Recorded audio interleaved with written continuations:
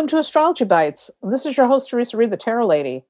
I'm the author of Astrology for Real Life, a no BS guide for the astro-curious, and I'm your host for this podcast series.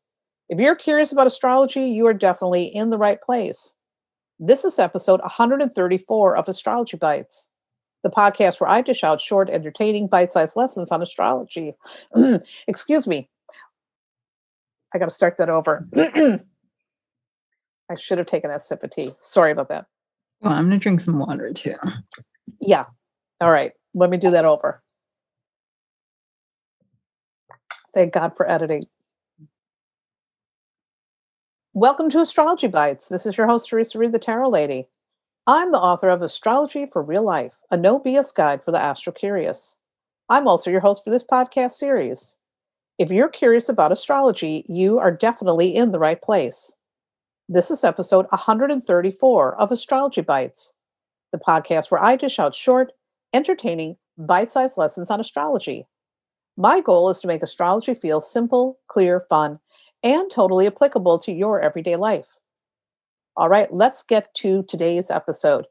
Today we're talking about post-colonial astrology, and my special guest is the author of this book, Alice Sparkly Catt. Welcome, Alice. Hi, Teresa. Thanks for having me here. It's good to see you again. It's so good to see you. You've been on my podcast before, and I'm super excited to have you on again because I've read your book, Post-Colonial Astrology. The subtitle is Reading the Planets Through Capital, Power, and Labor. I think this is a really important book. I've never read an astrology book like this. I've read your other books too, which also are really thought-provoking and so important. But this is a book I think every astrologer needs to read. I also think it's a book that tarot readers need to read because tarot and astrology are often very linked. And the topic here is something that, I don't think a lot of people, maybe people are thinking about it, but they're not. So the book is coming out. When is the book coming out? And by the way, congratulations on this book. Thank you. Yeah. And thanks for reading and thanks for your words too. Yeah. The book will be out May 18th. Yeah. So that Tuesday, pre-orders are open. So you can pre-order it. If you head to my website, alicesparklycatt.com/postcolonial astrology, you'll be able to pre-order through Mil Mundos. And they're a bookstore, but they're also a mutual aid network. So if you live in the U.S. or Puerto Rico, you can order through them. But if you live internationally, you can get this wherever you get books. So just call your local bookstore, have them stock it. It's super easy. Excellent. So before we start talking about the book and the topic behind it, I would like to know, how did you get into astrology? What led you here? Yeah, I got into astrology in 2014, 2015-ish, that period. I was going through some stuff with my personal life and astrology just really helped me. But how I found it was probably through Yahoo Answers, going through the astrology section, The Strand, and at East Village Books, they have a huge astrology section.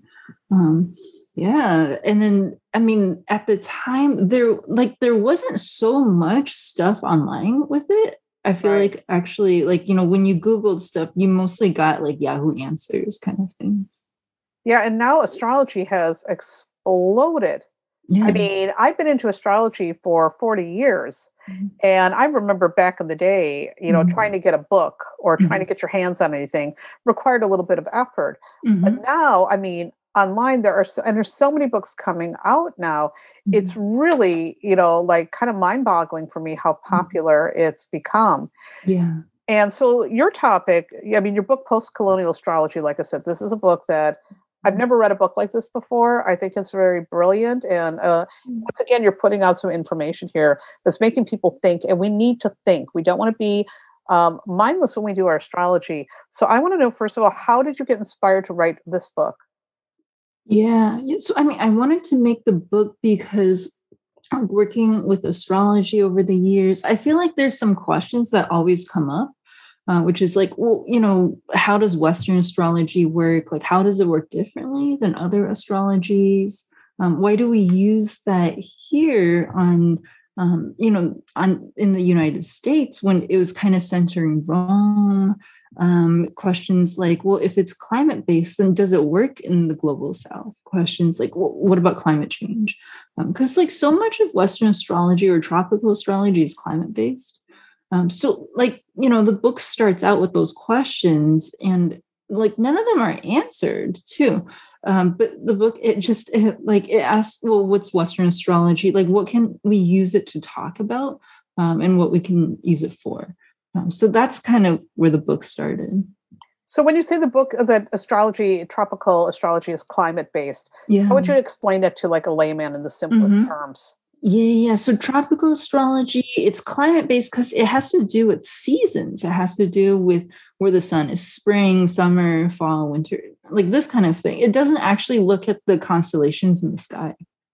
Ah, okay. And are there different types of astrology that look at the constellations in the sky? Could you tell my audience what those ones would be? Yeah. There's sidereal. So yeah, it looks at the constellations in the sky. There's a lot of different types of cosmologies. There's cosmologies that look at negative space between stars. There's cosmologies that look at the the cycles of Jupiter a little bit more. Yeah. Yeah, and I know Dana Lynn Knuckles of the People's Oracle works with sidereal astrology, and I follow her work really closely. And I always find it so fascinating. It's very different than tropical astrology, which is what I've cut my teeth on. Which astrology do you use the most often? Yeah, I use tropical. I use tropical because I'm using the Western system. And then by using that, I'm trying to start a conversation with people about the West. That's what the sessions are mostly about. So I use tropical. Yeah. That's again the one I've cut my teeth on. So it's the one that I've stuck with, even though I'm fascinated with the sidereal astrology. It's like, well, sometimes what you start with is what you end up sticking with, right? So let's talk about post-colonialism. Could you explain to my audience, first of all, what is colonialism if people don't know what it is? And what is post-colonialism? What does that mean? Yeah, well, colonialism, it's an ongoing process. It's happening today. Colonialism is when, one region has political, economic, social control over another region. So, there's many forms of colonialism. Post-colonialism is kind of a genre of academic theory that responds to colonialism. And there's a lot of thinkers that are kind of associated with post-colonialism: Frantz Fanon, Sylvia Wynter. So post-colonial, the name, it's a little bit off because it implies that there's an end to colonialism when that's not true. But the post is about responding to colonialism.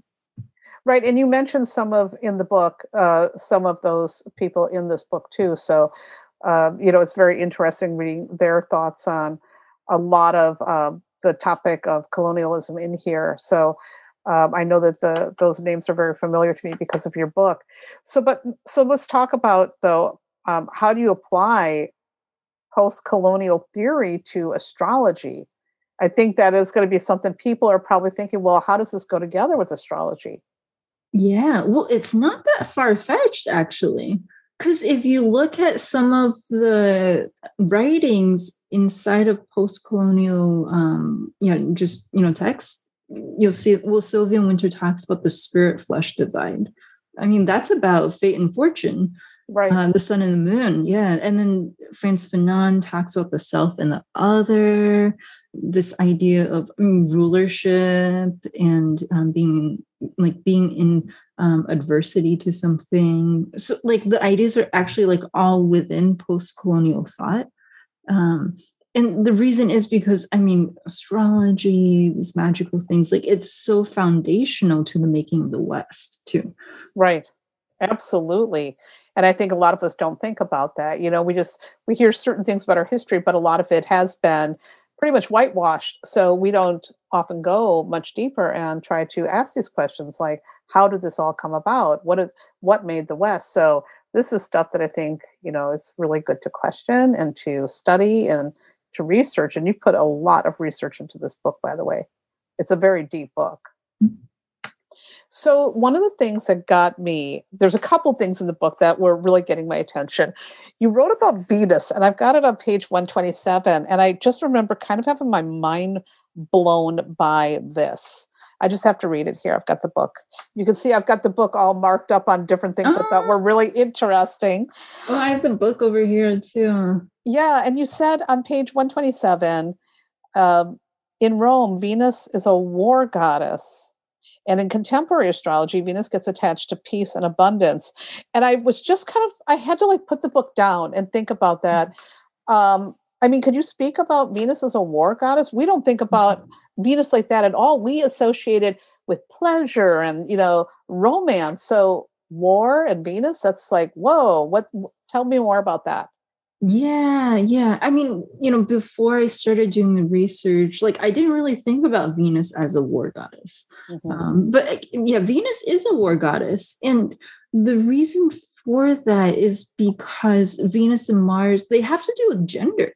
They have to do with the ways that gender is always being reproduced, remembered.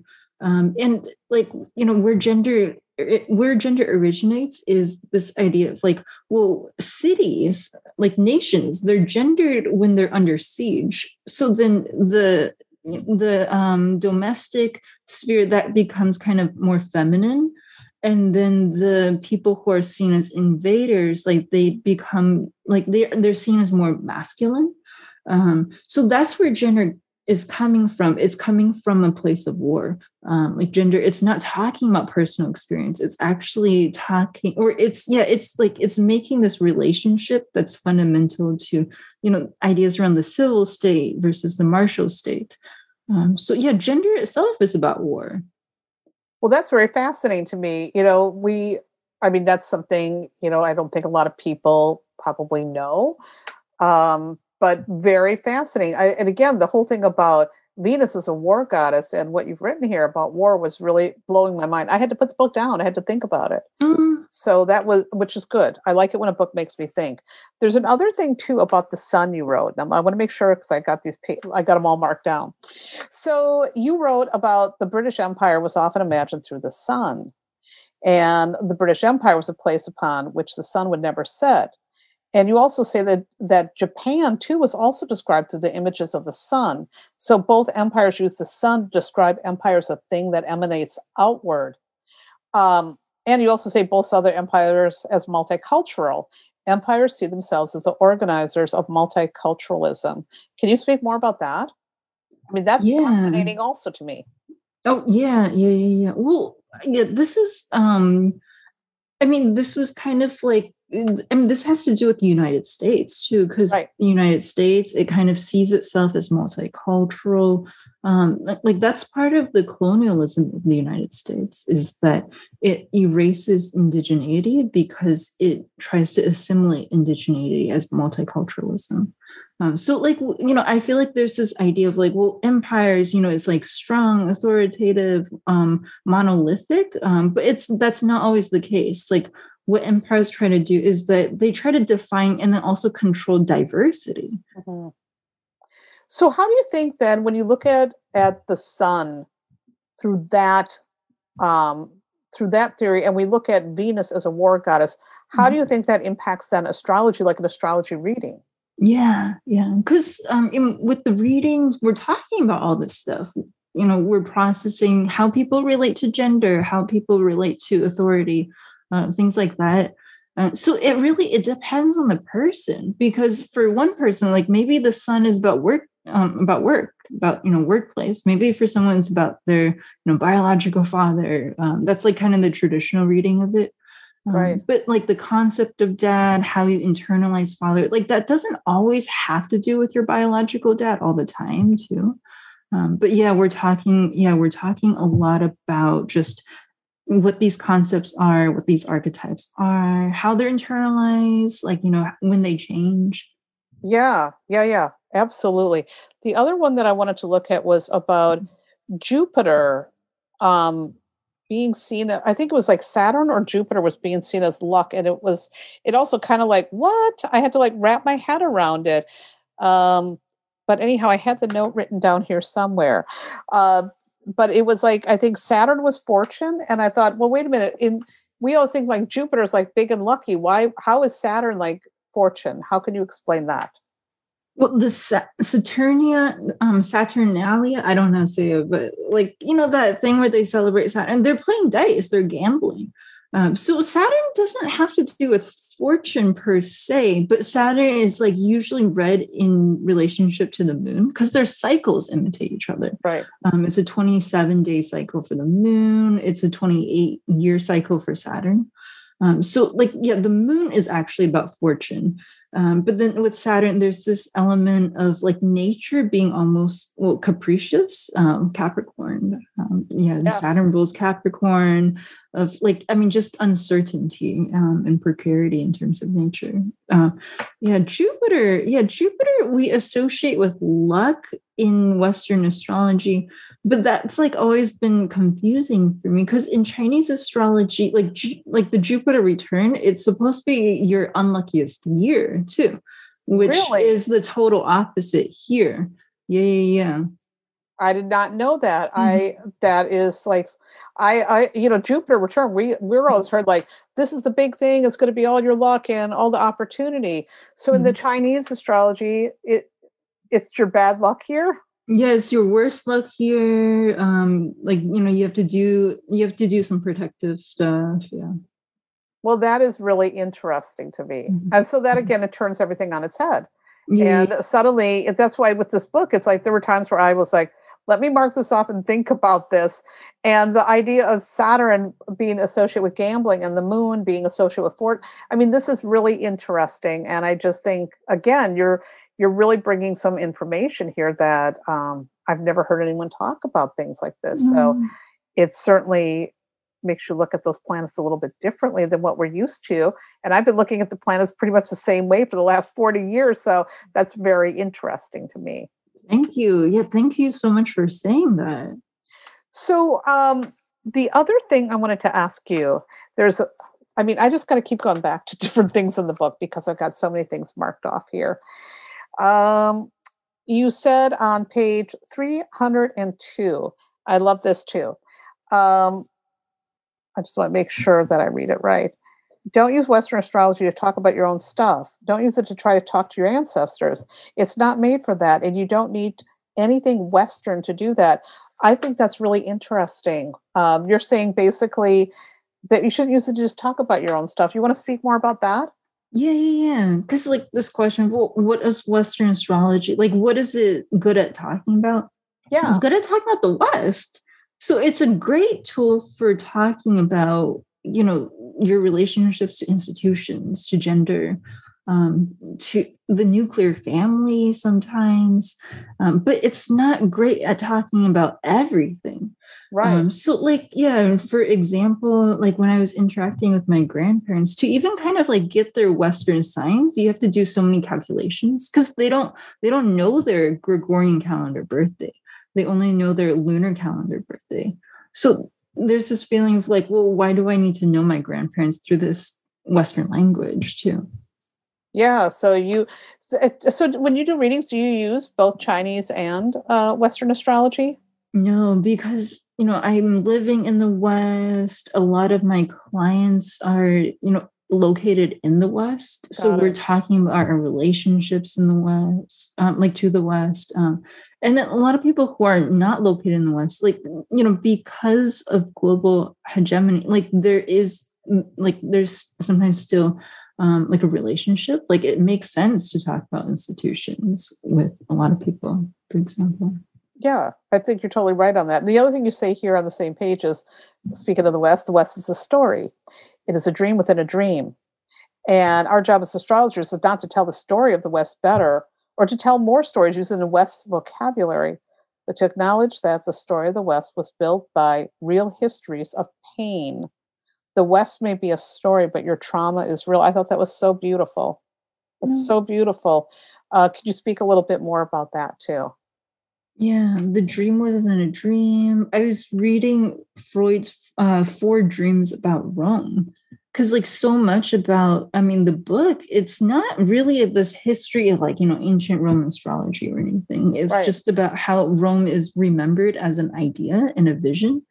Um, I mean, in our contemporary day. Yes.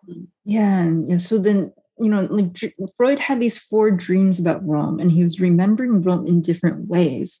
And then, like, part of the four dreams, like, it was about his relationship to living as a Jewish person in Germany at the time. And like, each of the four dreams, like, it kind of paints a different, like, emotional dynamic with Rome. Yeah. So here's something I want to ask you too. I mean, I love that. I also just think your writing is so beautiful that that really moved me. Um, the other thing I would like to ask, so many astrology books that are out there, including mine, Mhm. we still are based on all the old traditions, all the ways that we've just been taught to do it for so long without even thinking about it. In this book, obviously, it's going to make people think about things.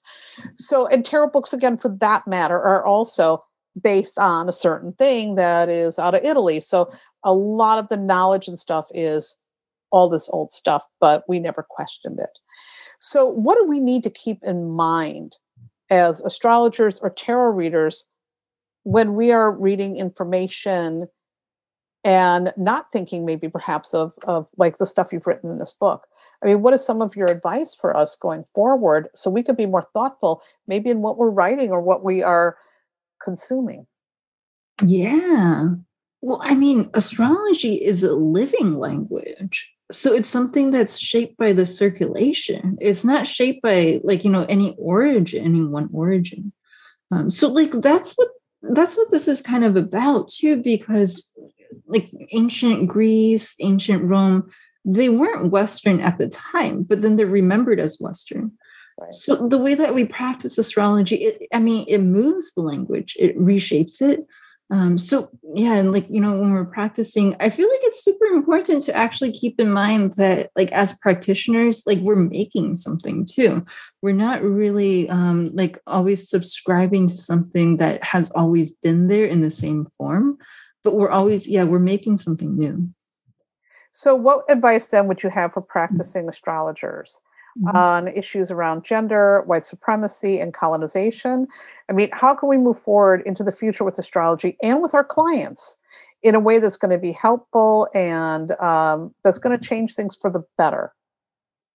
Yeah, that's a really big question. I mean, I don't know. The It's a book. huge question. I mean, but your book, the interesting thing about your book and your book, it has questions in it, but then it sparks more questions. And I found myself thinking about that, like, well, what are we going to do now? Mhm. Yeah, So yeah, yeah, yeah. I mean, I'm so glad that you're asking this question. Yeah.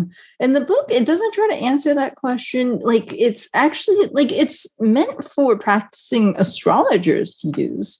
I mean, tarot readers can use it too, but I'm not an academic. Like, I'm not studying astrology from the outside. mhm. Yeah, I'm an astrologer. So it's written to be useful for people who are like, who are using the language, actually. Right. Well, I think what it's doing, it's helping to give new layers of meaning. And again, it's a thought-provoking book. And if you're not thinking, well, then there's something wrong. We need to be thinking and asking these questions and really bringing a lot of consciousness into the way we're working with clients and also, the way we're working with the collective too. And I think that your book really does help that. I mean, if I had to ask you too, what do you hope to achieve or change with this book? What would be your answer to that? I think that something that I hope to do with the book is to give people a way to talk about like issues that actually affect their lives through the language of astrology. Yeah, well, I think you're doing that. And again, and you're also making people think, which is I Thank you. very important because we never want to be completely like, not questioning any of this stuff, not questioning all the stuff that's been out there. And I think that's one of the things that and also your other books too, they make people question stuff. And I think that is Mm. an art and really important. And I think that this book is going to give people a lot to chew on. And we're going to be talking about this book for a long time to come. So I want to thank you for writing it. Thank you. Yeah. I mean, thank you for reading it. And yeah, and just, I mean, all your thoughtful questions too. Well, you can see that I've been marking this book up with all my little tabs and Oh, stuff. So there's a lot that I will be revisiting also, because this is one of those books that it begs you to go back and read it or put it down for a minute and to think about it. And that's always to me the mark of a really good book. So again, it's really, really interesting. And I'm thank just you. grateful that you wrote it, because I always want stuff that's going to make me question things. I'm a Gemini. Of Mhm. course, I want to question everything. So your book really does help me to do that. So now, if people want to work with you, or if they want to grab the book, I know you mentioned it before, but could you just mention again, Mhm. where can they work with you? Where can they learn about this book and all of your other books? Yeah. Yeah. Well, my website is alicesparklycat.com, and that's cat with a K. And yeah, I mean, there's a link to the book, like right in the main navigation menu. Yeah, you can read it. You can read the introduction actually on my website. So if you just want to kind of take a peek. Excellent. Well, I want to thank you for taking some time out of, I know you're busy, time out of your day to speak with me about your book. And once again, I want to thank you also for writing it. So thank you so much, Alice. And thank you. Yeah, thank you for your time. All right, people. Well, first of all, before I sign off, I'm going to tell you to get this book, because you're going to do the same thing that I've done. You're going to mark it off. You're going to put it down. You're going to come back to it. You're going to think. You're going to ask questions, which you should always be doing, because we want to remain curious and open, and we never want to get stuck in those old ways of thinking. So definitely get it. It's Post-Colonial Astrology: Reading the Planets Through Capital, Power, and Labor by Alice Sparkly Cat. All right, and that's all for today's episode. And if you are enjoying the show, I would love it if you would do me a solid and get on over to iTunes and leave a kind review, because it helps more people discover the show. And of course, I appreciate it. And for more fun stuff, head over to my website, thetarotlady.com. You'll find tons of resources about tarot and astrology, including my free monthly forecasts and horoscopes and so much more. Again, that's thetarotlady.com. I will see you there. And remember, no matter what's going on in the cosmos today, ultimately, you are in charge of your life. You're in the driver's seat. If you don't like where your life is headed right now, you can change the course. You're the boss. You've got that power. Be kind to yourself and others and make smart decisions. And I'll see you in the next episode.